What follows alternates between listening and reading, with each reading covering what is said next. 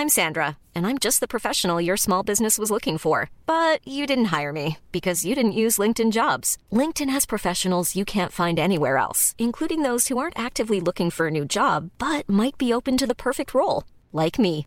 In a given month, over 70% of LinkedIn users don't visit other leading job sites. So if you're not looking on LinkedIn, you'll miss out on great candidates like Sandra. Start hiring professionals like a professional. Post your free job on linkedin.com/people today. Hey, it's Ryan Reynolds, and I'm here with Keith, co-star of my upcoming film, If, only in theaters May 17th. Do you want to tell people the big news? All right, I'll do it. Sign up now and you'll get unlimited for $15 a month and 6 months of Paramount Plus Essential Plan on us. MintMobile.com/switch. Upfront payment of $45 equivalent to $15 per month. Unlimited over 40 gigabytes per month. Face lower speeds. Videos at 480p. Active Mint customers by 531.24 get 6 months of Paramount Plus Essential Plan. Auto renews after 6 months. Offer ends May 31st, 2024. Separate Paramount Plus registration required. Terms and conditions apply if rated PG. True Hauntings is a Frightfully Good production.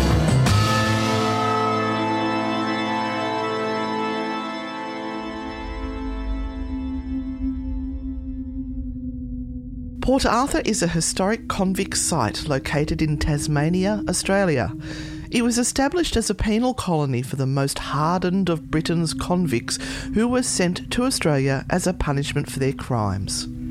Port Arthur was a harsh and brutal place where prisoners would be forced to work long hours in terrible conditions and where escape was virtually impossible. Written evidence of unexplained happenings at Port Arthur dates back to 1870. Phenomena range from disembodied voices and poltergeist movement to people being physically attacked.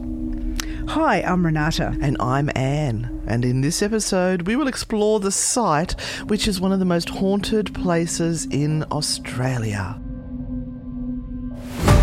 Anne and Renata have been investigating paranormal occurrences for the past 20 years. They have been at the center of various unexplained phenomena and have witnessed countless ghostly experiences. The duo now turn to high-profile cases that have attracted the eyes of the world. Between the dimensions we see and the dimensions we don't, supernatural forces are at play. Evil lurks within the shadows of our homes and in the darkest corners of our minds. It follows us like a shadow, forever. This is where nightmares become reality. This is True Hauntings. And welcome back to the studio, Anne. Thank you, Renata. I think I needed to put my teeth back in there. I just could not get my tongue around all the... I was dropping I's, the vowels were going everywhere, there was no T sounds. Oh, it took me like 6 goes to get that first sentence out. Well, we're over that now. We are over it. I think you're over it completely today. I can just see it in your face. It's like, I've had enough. I'm going to smack someone down next time they say anything to me or look sideways. We're getting there. You crook again, my love. Yes, it's my turn now for weeks of it. Weeks of it. Yes, we've had enough. We are heading off in 3 weeks and we will be well. We're getting it all done now. All the illnesses are getting done right now. Yes, that is correct. And I've just been working on the Prague, Germany trip as well and booked some flights and ferries and Isla Scotch tasting, which is not about you at all because you're going to go visit your other travel buddy, Gail. Yes, I am. Yes. I am. I've spent some fun days with her, travelling around Aberdeen and Edinburgh. So Edinburgh. Yes. So we'll be doing some stuff there, and you're going to go wine tasting, Scotch tasting. I'm going looking for spirit, the Scotch kind, and that's because my husband Roman will be with us, and he just loves the Isle of Isla. I actually rang him up earlier and said, so how many nights do you want there? 2 or 3? Went, as many as we can get. So we're there for 4 nights. Okay. He's going to have pickled liver by the time we get off that, because I don't drink Scotch. So I'll just be the driver and I'll eat scampi chips. Excitement plus. I know, right? I'm going to be climbing the walls by the time I get back to you. Yes, Yes, and beyond that, we are releasing what is left of our... well, you released a lot the other week. Norfolk Island tour. Yes. Oh, So, wow, yeah. We have a Norfolk Island tour coming up in September. Yeah. But as we do, to those that belong to our Patreon and our sort of inner circle supporters... Our grand poobahs. They get first dibs. And they dibbed away. They dibbed a lot. They've half dibbed. Yeah, the tour is half sold before it's released. Yes. Yep. So it'll be, yeah, I know the rest of it will sell. Absolutely. Well, considering we haven't announced it and we've sold that many, I think we should be fine because it's only a little boutique tour and it takes 16 people. Yes.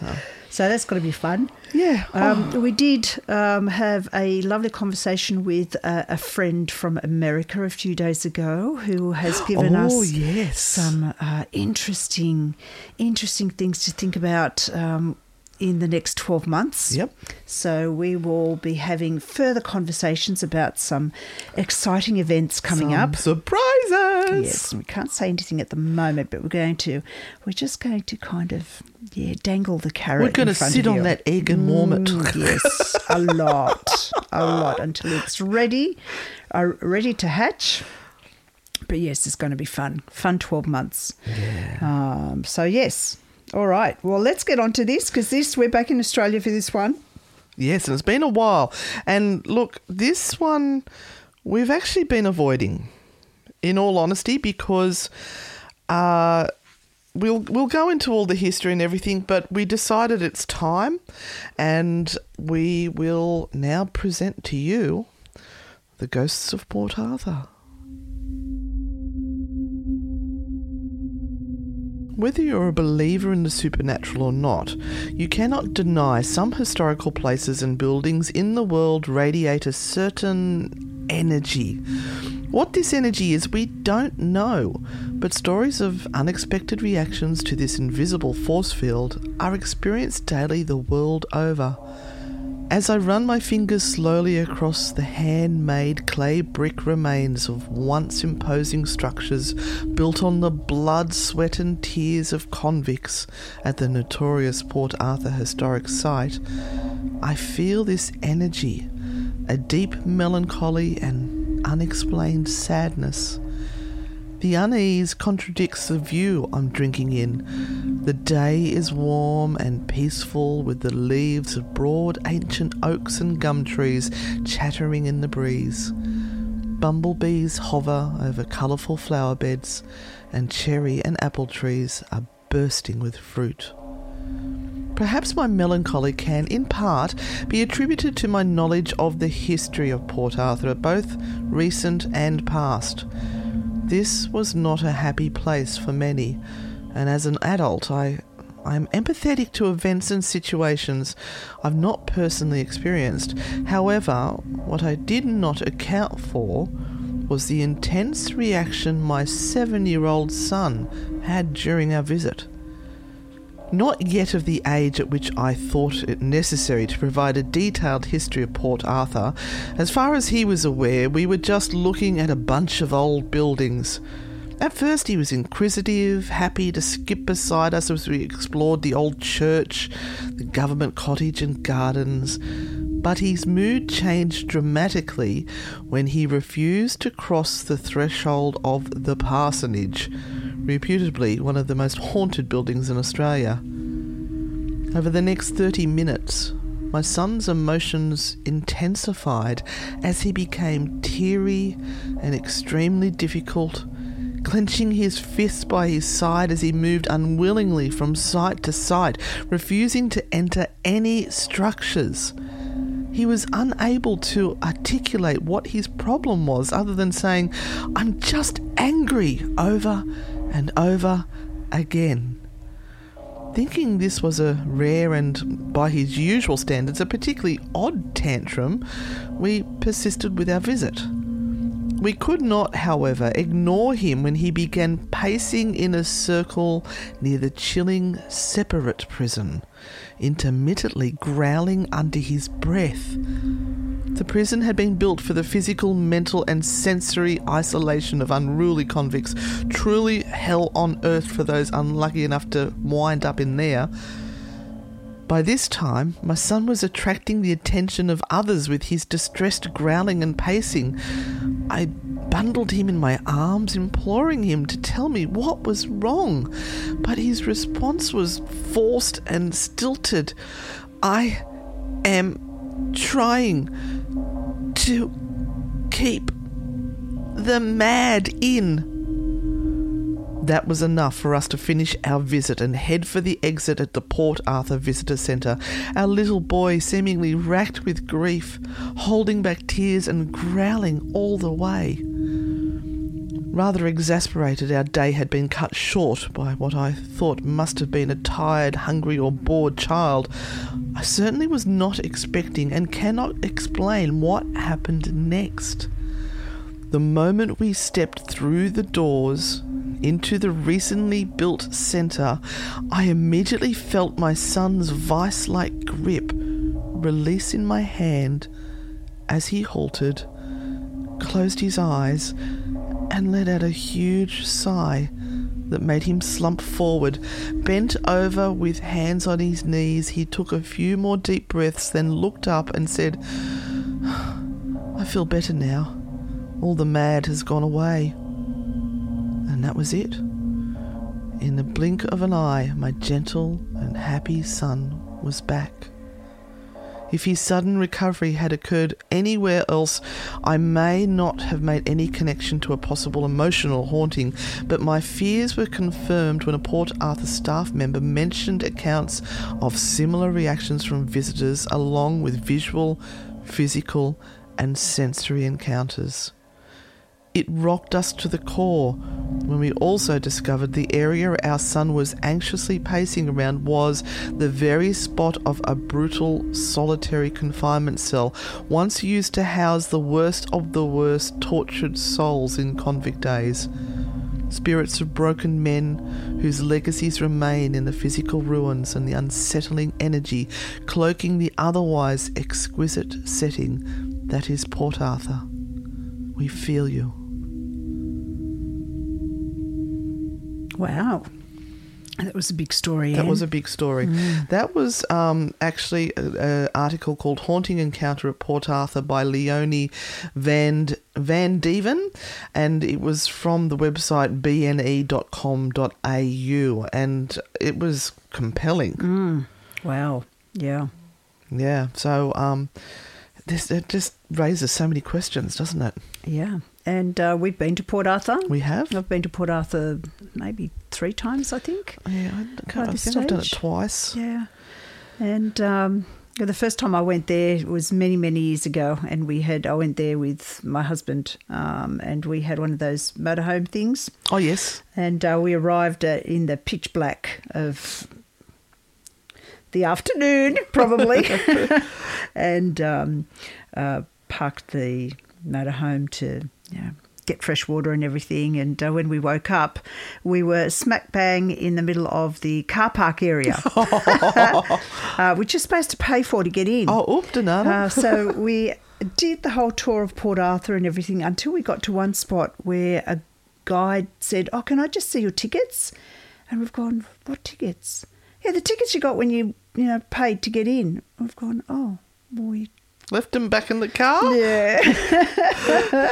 And realised that, whoopsie, Oop-de-nada. we needed to pay to get in. But How did you manage to get in, though? I don't know. This is a long time ago. I don't know how, whatever.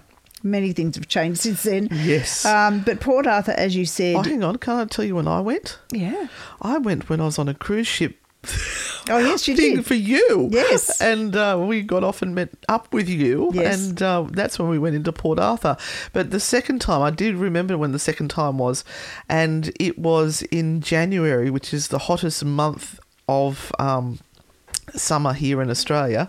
And it was a freezing cold day, and we were out in our balcony and it started to snow. Oh. It was insane. I've got Wow. this video of these little snowflakes fluttering down in the middle of January, so I thought, well, that's a sign. Hell has frozen over, so I'm just going to stay where I am. Oh, we didn't have clothes for that. No. You can have all 4 seasons in one day in Tasmania. You can.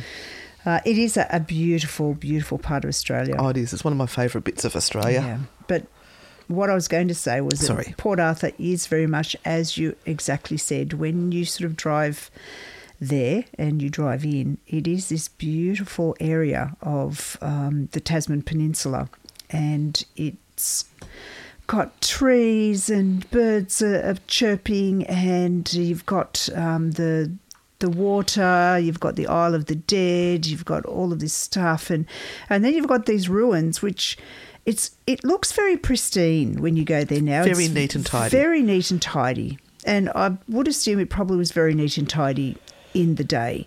But something in your brain just doesn't compute with regard to the things that actually happened there. It looks too pretty. Yeah. I think when you get to the separate prison, to the prison area, it kind of dawns on you a little bit more there. But, yeah, it's... Yeah, in an interesting place. Now, a little bit of history. So the port... Should we mention first why we've hesitated for so long to do this? Yeah, yep. And I think that's we're only just going to briefly touch on it, because there will be people that will be thinking we're going to approach this from all angles. And very sadly, at this historic location, Australia had its biggest mass murder. Mm-hmm. And we're not going to mention his name because he doesn't get my breath, where he opened fire and took the lives of many people, and it is still very fresh. Mm-hmm. There are still guides that work at the location that were there that day. Mm-hmm. There are still families alive who lost loved ones, and we will not be covering that massacre at all. Mm. We're not talking about that. We are going to be looking at the historic convict history of Port Arthur, and we are going to, out of respect for those who are still alive, leave the other aspect of it. Yeah, that's right. So now, where do you pick up after that? The Port Arthur Historic Site is located in a small town in the south part of the Tasman Peninsula. So it sort of is about 60 kilometres southeast of Hobart, and the town was named after Sir George Arthur, who was Lieutenant Governor of Van Diemen's Land, which what Tasmania was called back then, from 1823 to 1837. And he was the man behind the foundation of the settlement. So the whole idea was that the United Kingdom was trying to get rid of its convicts, because they were stacked up in vessels in the harbours, because the prisons were chock-a-block full, because there were 220-odd crimes that you could be... A ridiculous amount of things, yeah. That you could be sentenced to death for, and a whole lot of... And we touched on that for the Derby Jail. Yeah. Yeah. And so... It was chaos. And the issue too was that they had colonies in the Americas, but the Americans were having a civil war. They didn't want any of the prisoners going there. The islands didn't have enough food and capacity to hold convicts, and so let's get a grand idea and let's go to the other side of the world, which theoretically may or may not exist. And maybe they were going to hope they'd just sail off the edge. Yeah, let's create a colony there. So Captain Cook obviously came and found Australia because it was hiding at that stage. Surprise! and so they found lots of good stuff here, lots of good timber, coal, everything that could have benefited the motherland, and a great place to dump people. They'll be fine. Just leave them there. Yeah, they'll be fine. They'll be okay. And so, yes, transportation became one of the things that you could, the sentences you could receive. We became a giant prison. Yes, an absolute giant prison. So Tasmania is kind of off the edge of the mainland, right down the bottom. It's this little bit that hangs off the edge. At some stage, like a sheep's dag. It was, at some stage, it was connected. Some people like to refer to it as like the woman's. Yeah. Okay. Yeah, the greenery. Right. The shrubs. Fine. Right, we won't go there. It's just the shape. But yes, it became one of the places where convicts were delivered to work hard for their sentence. And the other one was Sydney, of course, on the mainland in New South Wales. Norfolk Island. And Norfolk Island, yes. Yeah, lots of places to deliver these poor souls. So in 1930, there was a small timber station that was started. Again, because the timbers were required for shipbuilding. My brain heard 1930 then. I don't know why. I know you said 1830. 1830, yeah.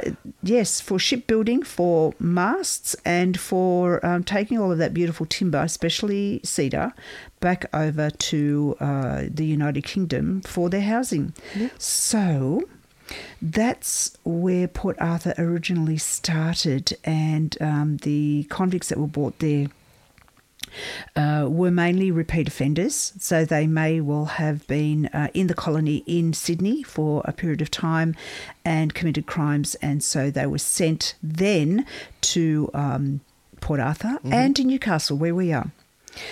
The next house that was built was the Commandant's house, and that was built in 1833. And the Commandant at that time was Charles O'Hara Booth, and he had a little wooden cottage that overlooked the settlement. But, you know, that really wasn't suitable for the Commandant, and so over time there was a more permanent structure that was built, and that is now a museum, and we actually walked into that. So that was right up kind of the edge. There were little gardens and everything, and there were convicts that would maintain the gardens. I had a bit of a connection there when I went there. I felt like there was someone there as I was walking up towards the building, Commandant's house. I remember that actually. Yeah. Yes. And I walked in with whoever escorted me in. Yep. And that's not someone with a pulse. No, and we looked around the house. Very majestic for the Commandant at that time. Very, very good-looking home. And, of course, that's open now to people to go and visit. The next thing was the dockyard, and the dockyard was completed and had a master shipwright's house, and that was built in about 1834. Now, between 1834 and 1848, that Port Arthur area became Tasmania's busiest shipyard. It was one of only 3 convict-built dockyards in the whole of the British Empire, and the convicts also built the hundreds of ships that came from here. The convicts had no idea how to make ships or build ships. No, so just make us a ship, will you? Yeah. How are they meant to do that? They did pretty well, considering. And we've heard a lot. This happened with the roads when they were building the Old Great North Road too, and you had all of these unskilled workers that, for whatever reasons, took pride in the work that they did and completed amazing structures. The Old Great North Road, which spans from behind Windsor into the Hunter Valley, is filled with artefacts from the convict era. Oh, wow. And they would actually sign their names into the rocks for the parts that they did. So, yeah, they did good work. They really did good work. Now, most of the convicts assigned, as I said, to this job had no skills, and many of them were boys from the Boys Penitentiary that was founded across the bay in 1834. So the young lads that came along were actually dumped on a little island where they could cause havoc there. Lord of the Flies, Here we go. And there was a boys' penitentiary that was founded there. It was one of 2 in the whole of England. There was one in England at that time, and the one that they built on the island there at Port Arthur, the boys' penitentiary. I'm squirreling over here because I'm actually trying to find my photos of Port Arthur. So poor Renata's looking at me trying to engage, and I'm going, oh, look at that. Oh, yeah, forgot about that. Oh.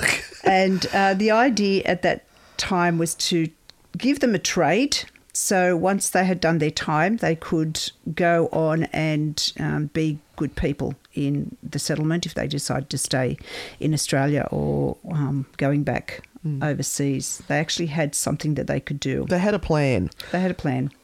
Now, the first master shipwright was John Watson. I thought we were going for Master Chef there for a moment. And he was replaced by a David Hoy. And they looked after the whole business of the ships coming in and out and the building and everything. You can still see the remnants of where the timbers would be brought down to the harbour, and that work was done. And the guides actually show you that when you're on those little... On the tour you didn't pay for? When they take you out to the Isle of the Dead. Oh, the Isle of the Dead. Yeah. So the convict church was built, and it overlooked the main settlement, and it could accommodate more than 1,000 people. 1,000 very thin people. And it was built between 1836 and 1837. And it's beautiful, though, the sandstone and everything. Yeah, it is. But do you know that the church was never consecrated?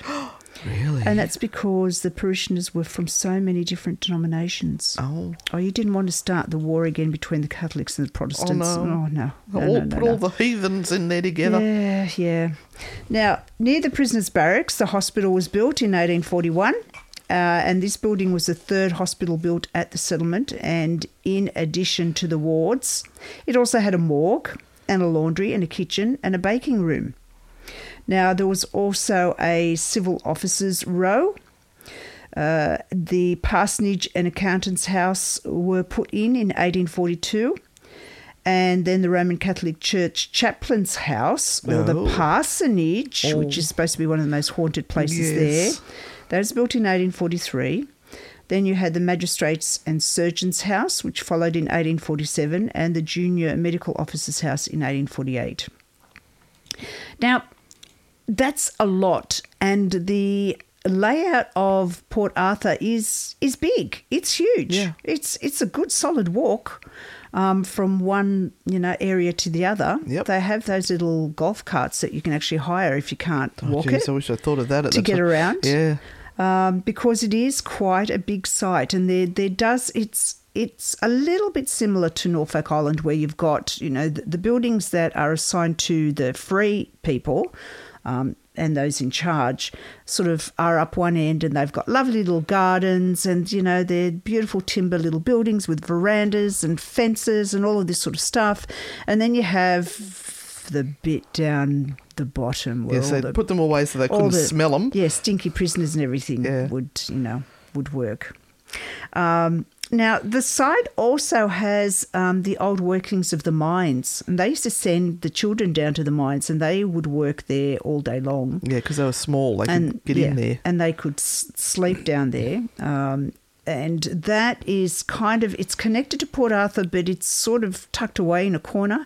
Very little of it remains, but you can go and see some of the whatever is left there. It's kind of a part of history that they don't really take a lot of time mentioning, but it is really part of what was happening down at Port Arthur. So much history at Port Arthur. Mm-hmm. So much. Now, there's also the penitentiary. The construction for that started in 1842, but the building was originally created to serve as a flour mill and a granary, interestingly enough. The plan was to supply the settlement's convict population with bread baked on site. Oh, fresh bread. Wow. Now, the convict population at that stage was 3,500 by 1844. Wow. The project failed. That's a huge amount of people. Yes. Project failed. They couldn't keep up with that. They got horrible stuff like gruel in the morning and then gruel at night. And gruel is like crushed up oats with water or something. Yeah.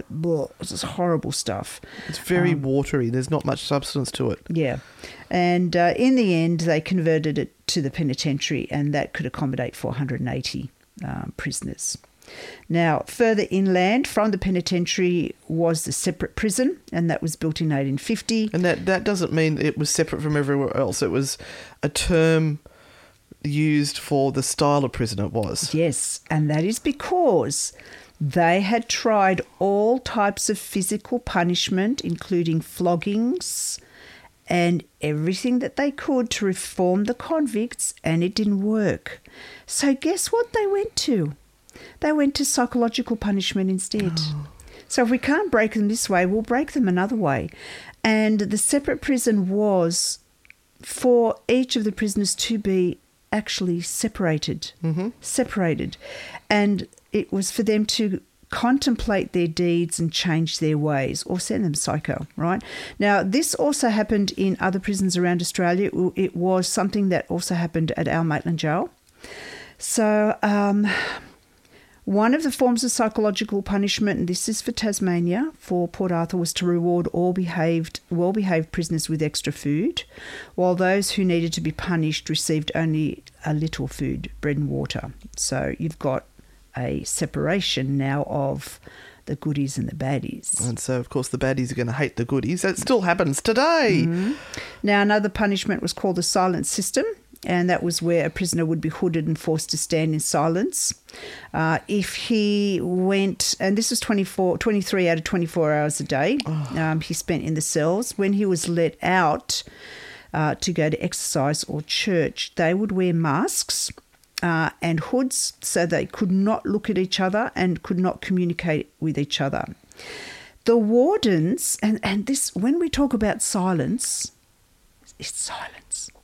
So the wardens that worked at the separate prison had to wear felt slippers so that their steps could not even be heard. So there was no input. Nothing.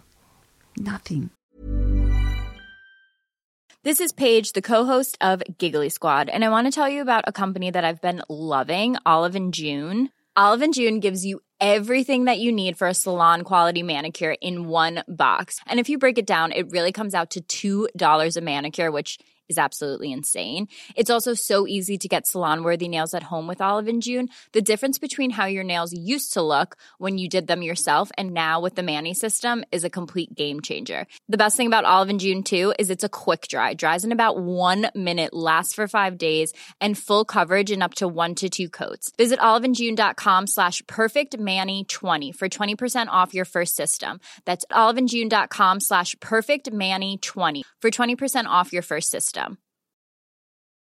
Cool fact, a crocodile can't stick out its tongue. Also, you can get health insurance for a month or just under a year in some states. United Healthcare short-term insurance plans, underwritten by Golden Rule Insurance Company, offer flexible, budget-friendly coverage for you. Learn more at uh1.com. Hey, it's Ryan Reynolds, and I'm here with Keith, co-star of my upcoming film, If, only in theaters May 17th. Do you want to tell people the big news? All right, I'll do it. Sign up now and you'll get unlimited for $15 a month and 6 months of Paramount Plus Essential Plan on us. MintMobile.com/switch. Upfront payment of $45 equivalent to $15 per month. Unlimited over 40 gigabytes per month. Face lower speeds. Videos at 480p. Active Mint customers by 531.24 get 6 months of Paramount Plus Essential Plan. Auto renews after 6 months. Offer ends May 31st, 2024. Separate Paramount Plus registration required. Terms and conditions apply if rated PG. Millions of people have lost weight with personalized plans from Noom. Like Evan, who can't stand salads and still lost 50 pounds. Salads generally for most people are the easy button, right? For me, that wasn't an option. I never really was a salad guy. That's just not who I am. But Noom worked for me. Get your personalized plan today at Noom.com. Real Noom user compensated to provide their story. In 4 weeks, the typical Noom user can expect to lose 1 to 2 pounds per week. Individual results may vary. I'm at home alone now because my husband's working away, and I'm going nuts. It's so quiet in the house. I can't imagine, because it's not really quiet. There's noises, but I can't even imagine. I can't. I'd go round the twist. Now, those that died at Port Arthur, they were buried on what was called the Isle of the Dead, which was a little offshore island, and you can now catch a sort of a ferry, and they take you there. And so was it the prisoners as well, or just the free people? There are 1,000 people buried there. That's tiny. I know. How can they put I know. I don't know. I remember the guide telling us that, you may see bones because it's so small and everyone's piled in on top of everyone in there. It's just... Yeah, and it's all fenced off. You can't actually get into the I know you one have of to the. stay on the path. We have said this before, that one of the things that we would love to do is spend a night on the Isle of the Dead. Yes. So in the years between 1833 and 1877, when the prison was closed down, more than 1,000 people were buried here. There have been some interesting grave diggers along the way, often convicts who decided to, or maybe not decided to, but were forced to live on the island, one of them being Mark Jeffrey, who I think I have a T-shirt of. And what? He was put on the island because of his violent temper. And he was quite happy, actually, to live there away from prisoners. And this is all before they knew about mental illness and imbalances of chemicals in the brain. And some of these things now could have been solved, so they wouldn't have been like that. Yep. A lot of them would have been ADHD people who just couldn't control themselves. Yeah. Says me. And you. Now, Jeffrey was happy enough to stay on the island until one night, according to him, the devil visited him in his hut. And that was it. It's all over Red Rover after that. He just begged to be taken off that island. And eventually he died in Lonnie, Launceston. Okay, well, I'll take that story off my list. Oh, sorry. That's okay. So transportation ended in 1853. And from that time on, the numbers at Port Arthur began to decline. Gradually, the station began to resemble an old men's home. What? Oh, paupers who were ex-convicts who were too old or ill to work were sent there from around the state. And the lunatic asylum received the mentally ill from the peninsula and everywhere in the colony. So eventually there were too few men to do the work necessary to keep the station running, and it became very expensive to keep it open, and authorities closed Port Arthur in 1877. So it really wasn't open for that long time. No, 1830 to 1877. So it's only 40-odd years. For the amount of structure that is there and massive big structures, that's not very long.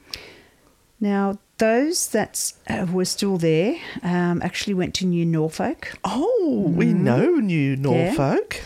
Yeah.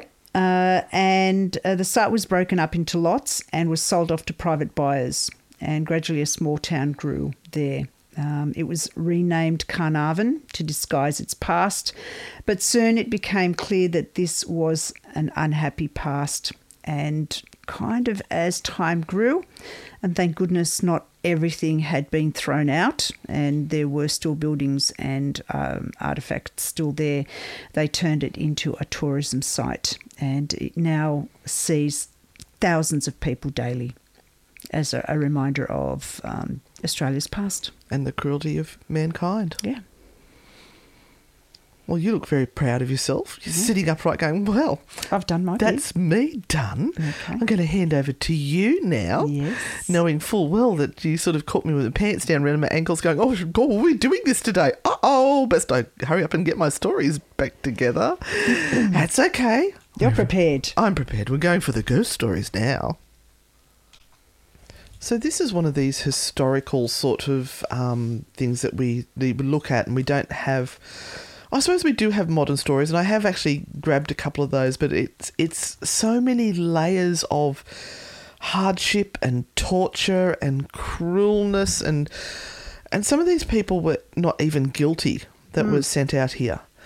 So I sort of went looking first for stories to do with the present, things that were happening to people, and that's where I found that one about the mother and the 7-year-old son. And I found another website that had some personal stories as well, but I thought what I might do is start off with a menu, a lovely menu, like, you know, when we have some of the hotel ones we do and they give you a menu of rooms. Yes. Well, I've got a menu of buildings that I thought we might just have a look at. Sure. Now, the first one we're going to mention is the Curse of the Point Pure Prison Boys. So there were many young children that were there at the jail. Yes. And they were forced to perform quite hard labour. They ended up getting diseases. They died from the diseases. They were sick. They were starving. They were forced to cut haul stones to make the church. And they were barely being fed, as you said. They're hardly getting anything. And boys, normally of a young age, can get up to mischief as well. So I can't even imagine how dreadful this would have been for them. So it is said that the souls of these young men cursed the church building and the construction of the whole church building. So I quite like the idea that there is a curse on the church. That's another very small kind of area for all those people to be on too. It's not a big. These islands that we're talking about are quite tiny. Yeah, they're not huge at all. Then we've got the jetty. So near the jetty dock 2 point. Now, how do you say it? P-U-E-R. Pure. We'll go with that. Apparently there is a ghost of a young soldier down there. There's a cottage, and in 1840, Private Robert Young fell into the black waters in the middle of the night. He was on his way to deliver a doctor to a young boy's prison, and despite all the efforts they had to try and pull him out of the water, they just couldn't get him out because you know what their uniforms were like. Oh, they were wool. So as soon as you get water soaking into wool, it's like you might as well just put lead weights around their ankles. You can't physically pull them up. And we saw on Norfolk Island as well a lot of soldiers that fell overboard rowing to and from ships that just went straight down. They couldn't get them back up and they drowned. Because they had no idea how to swim. No. They didn't have to Apart learn. from the fact that they were weighed down with everything. So this young soldier is still seen on the cottage stoop looking out over the dark waters. Some people report they've seen dark spirits pulling him into the waters where he died. Ooh. So there were hands that were coming up and pulling him down under the water. So perhaps the spirit of Young keeps watch around the jetty to ensure that no one else suffers the fate that he suffered from. Yeah. Now, as you mentioned, there is the Isle of the Dead. Now, that is located just off the mainland. If you do want to go visit that, you have to book that in as a separate event. There is a ferry that goes across, and we did get Auntie Nata onto a ferry to go across because she was so determined to get to that island because you don't do water. No, I don't. You don't. And this is supposed to be one of the most haunted places in Port Arthur. It's very scary during the day and the night, although, as you said, I would rather just... I'd love to go there during the night. Can we just hide and pretend that we're still there? And just when they come over the next morning with the first round, go, surprise! So it was here that the dead from the prison were buried initially. Over 1,600 prisoners are buried there. And they did start off giving them marked graves, but now they couldn't. So it became a mass burial site. Yeah. I'd say they were just throwing them one on top of the other. Yep. So it's well known among spiritual believers that someone who does not receive a proper burial without a marked tombstone. What am I saying? My words are headstone. Tombstone will roam the earth forevermore, endlessly seeking revenge and unable to take their eternal rest. That's a horrible thing to say about a soul, honestly. These spiritual people come up with... That's a curse. These spiritual people come up with some doozies, don't they? Oh. Now, you did mention the grave digger having seen the devil. So he was... what did he say here? Geoffrey reported that the devil appeared to him, destroyed his hut, and left Geoffrey shaking in pure terror. I think that maybe Geoffrey got drunk and wrecked his house and blamed it on the devil. He's supposed to have spent the rest of his days in the asylum. Oh, okay. Point Pure Prison was a separate island that only held young offenders. So this is our... penitentiary for for little boys. What did they say they were? The Lost Boys? I can't get any words together today. It was thought by keeping them far away from the mainland that the children would not be subject to the negative influences of all the adults that were around. And obviously, Lord of the Flies hadn't been written Lord of the Flies, yet. that's what it was. It had not been written yet, so... Did you say how many boys were sent to the island? No, I didn't. 3,000. God, blimey. 3,000. And they were aged 14 to 17. All those hormones. God, in the worst years ever. No wonder they put them out there at that age. I would have put my son out there at that age. There are records of boys as young as 9 being sent there. Nothing remains of that prison there today except for the spirits of the young boys who died on the island. People constantly are reporting the sounds of children's voices on the island, crying out in pain and screaming out for help. But when they actually go over to the island to make sure that nobody has been left there, there is no one there. No one there.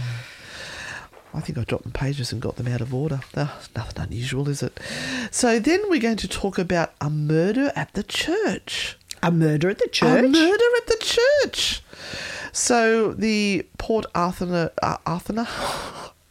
I'm just going to go and bash my head on a wall somewhere. So they built the church. One day, a violent prisoner got into an argument with another labourer. In other words, 2 convicts got into a fight. Without a thought, the prisoner picked up a pickaxe and struck him across the head 3 times. Ouch. When he was done, he placed the pickaxe down and whispered, "I am satisfied."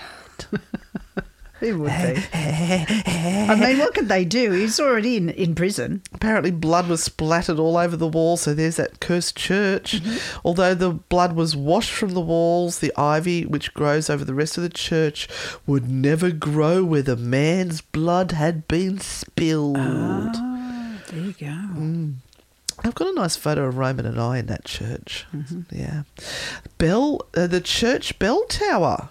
So there's been reports of strange figures in the bell tower at night, despite the fact that there's no stairs even going up to the... It was Dracula, he flew in. Well, at least that's something that you can't set up then. Yeah, and the bells, which are now down on the ground, have also been heard to ring out just every now and then, despite the fact that there is no ringer present.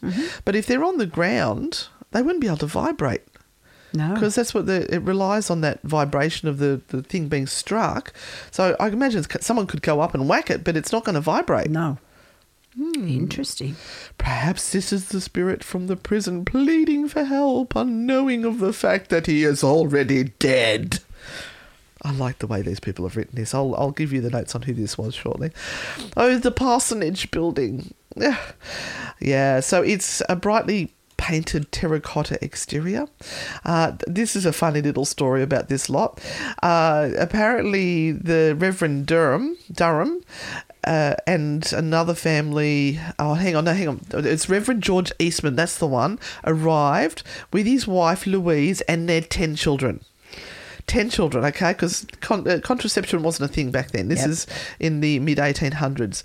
The children were poorly behaved and were notorious for destroying the gardens and surrounding prison farmland.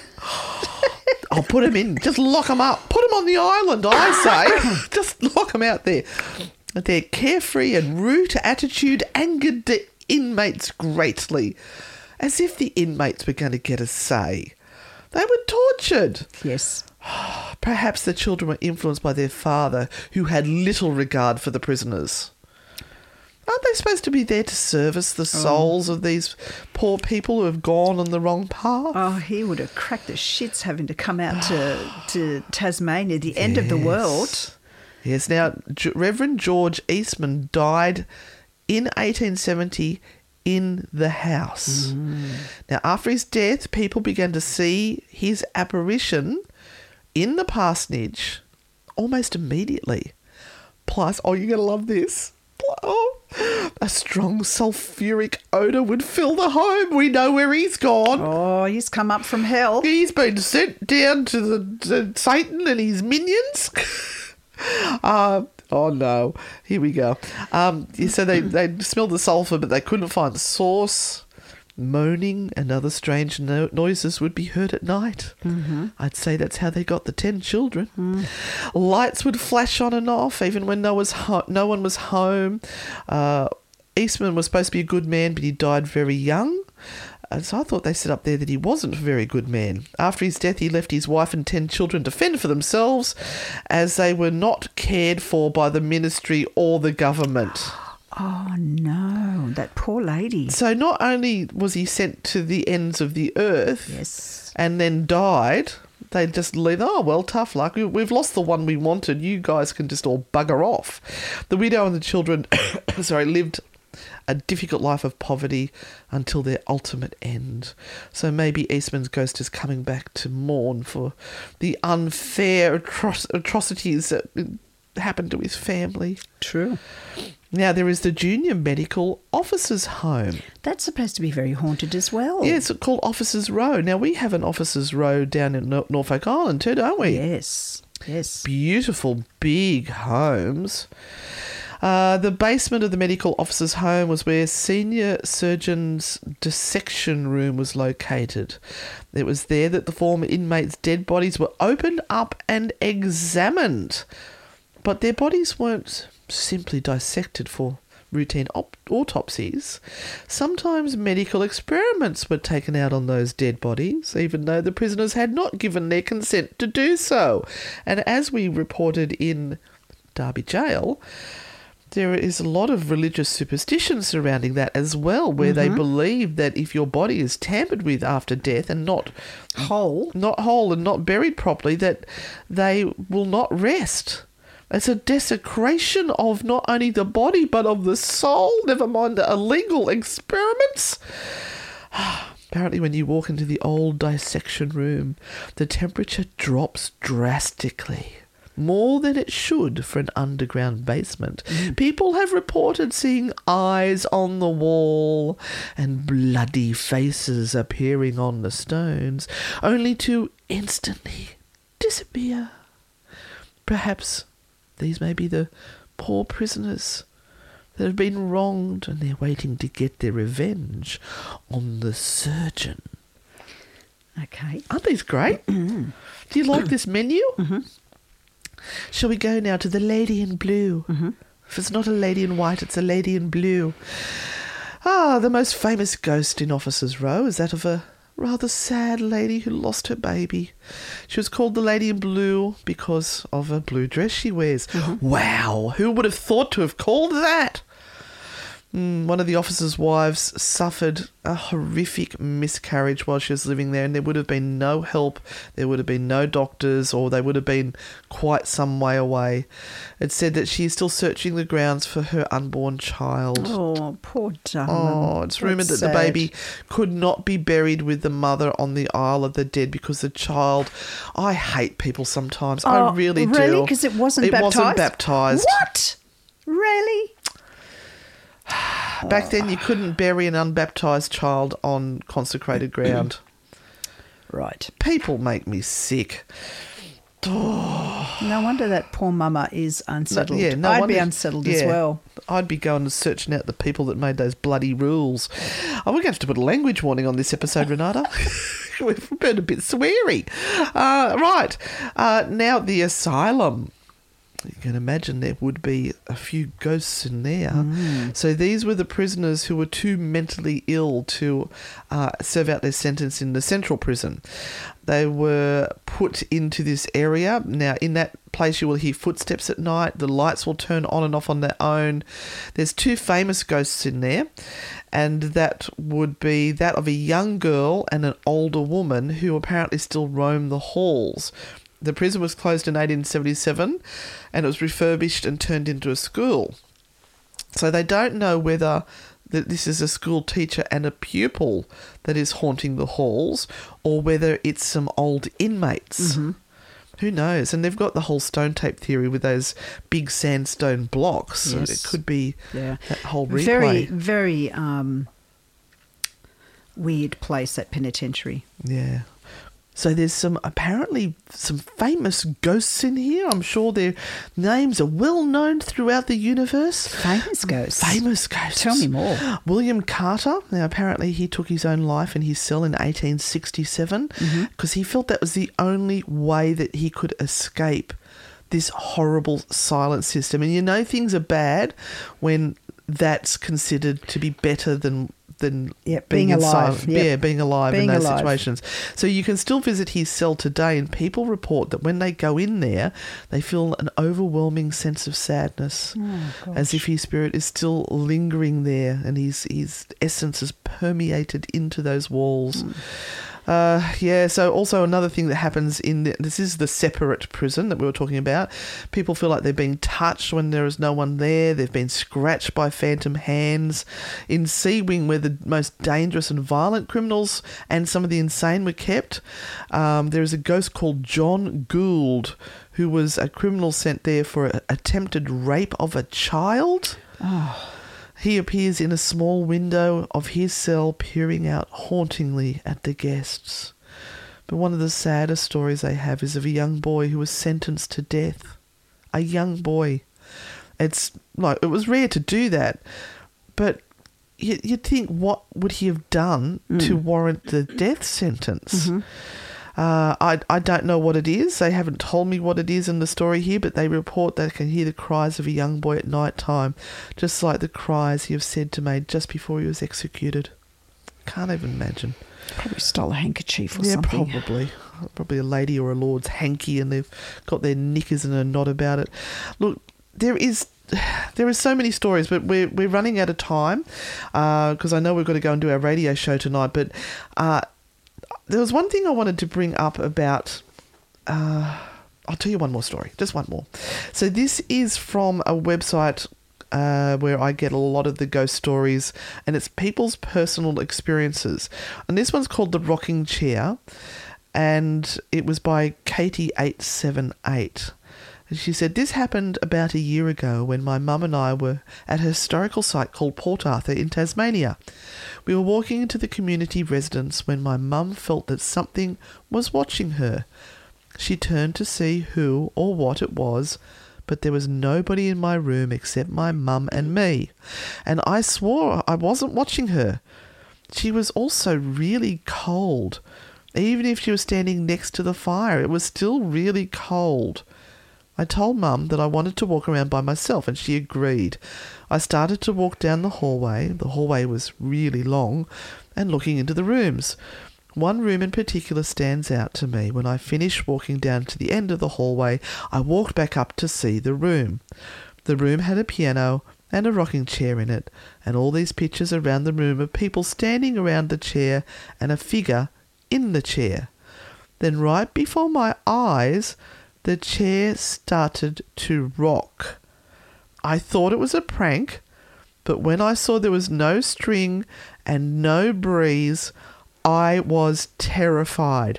I ran out of the room and stayed behind Mum for the rest of the time I was there. I would not stop following her until she left the building, so when we finally got out of the residence, my Mum told me that she was getting warm again. It was a very chilling experience. Mm. But there was something I wanted to mention before we wrap it up. Mm-hmm. And this is to do with the massacre that we had. So Port Arthur is known as a truly haunted site. And after all these beautiful souls were taken, they shut down the site for some time. Mm-hmm. Yep. As you would. And then when they went to start up their tours again, there was quite a bit of an uprising for the people who lived there, saying you can't do ghost tours. Yeah. After what has happened on this site, mm-hmm. you cannot do ghost tours. And I sort of get it. Yeah. Because even we've been reluctant to do this story. Yeah. So the amount of pain, and again, the amount of pain that a mass murder has, the amount of emotional trauma and torture it does to everyone, especially those that are connected, it's unthinkable. Yeah. And this is a quote from a tour supervisor. He said, after the massacre, there was a big uprising of people saying the ghost tours were not fitting because people would think it was a ghost tour to bring back ghosts of people just recently killed. So we actually changed the name from ghost tours to historic ghost tours to define that. And then we basically restarted, changing the scripts and changing the routes that they followed. And it all happened in a cafe. They've screened it off with beautiful vines and a fountain of remembrance, and you just go and sit there. Mm-hmm. That's all you do. And I would be very disappointed in any ghost hunter that went in there and tried to investigate. I really would. I think what they've done is so tasteful. Mm-hmm. It was the perfect way to do it, but I also understand that they needed to run these ghost tours because they were the most popular tour. Yes. And they need to make money to keep that site operational. Yep. And we know that with Maitland Jail as well. Mm-hmm. Some people don't like the ghost tours, but it brings in a good whack of money for the jail, and they need it for the repairs. They do. And if you get the right people to do it, it can be done very tastefully. Mm-hmm. So, Renata, is Port Arthur really, truly haunted? Yes, it is. It is. I even remember going into, I think it was the Commandant's house, and I had the heebie-jeebies. Yeah. Whoa, yeah. I have never done a nighttime tour there. Would love to. It was always booked out. We could never get in. So maybe we might have to plan really far in advance, and we'll book the tour, and then we'll book our flights after that. Yeah. Shall we go to Tassie again? Yes, of course. Excellent. I like that idea. We need to get out of here because we've got to go and do a radio show now. Make sure you check out Spooky Sundays.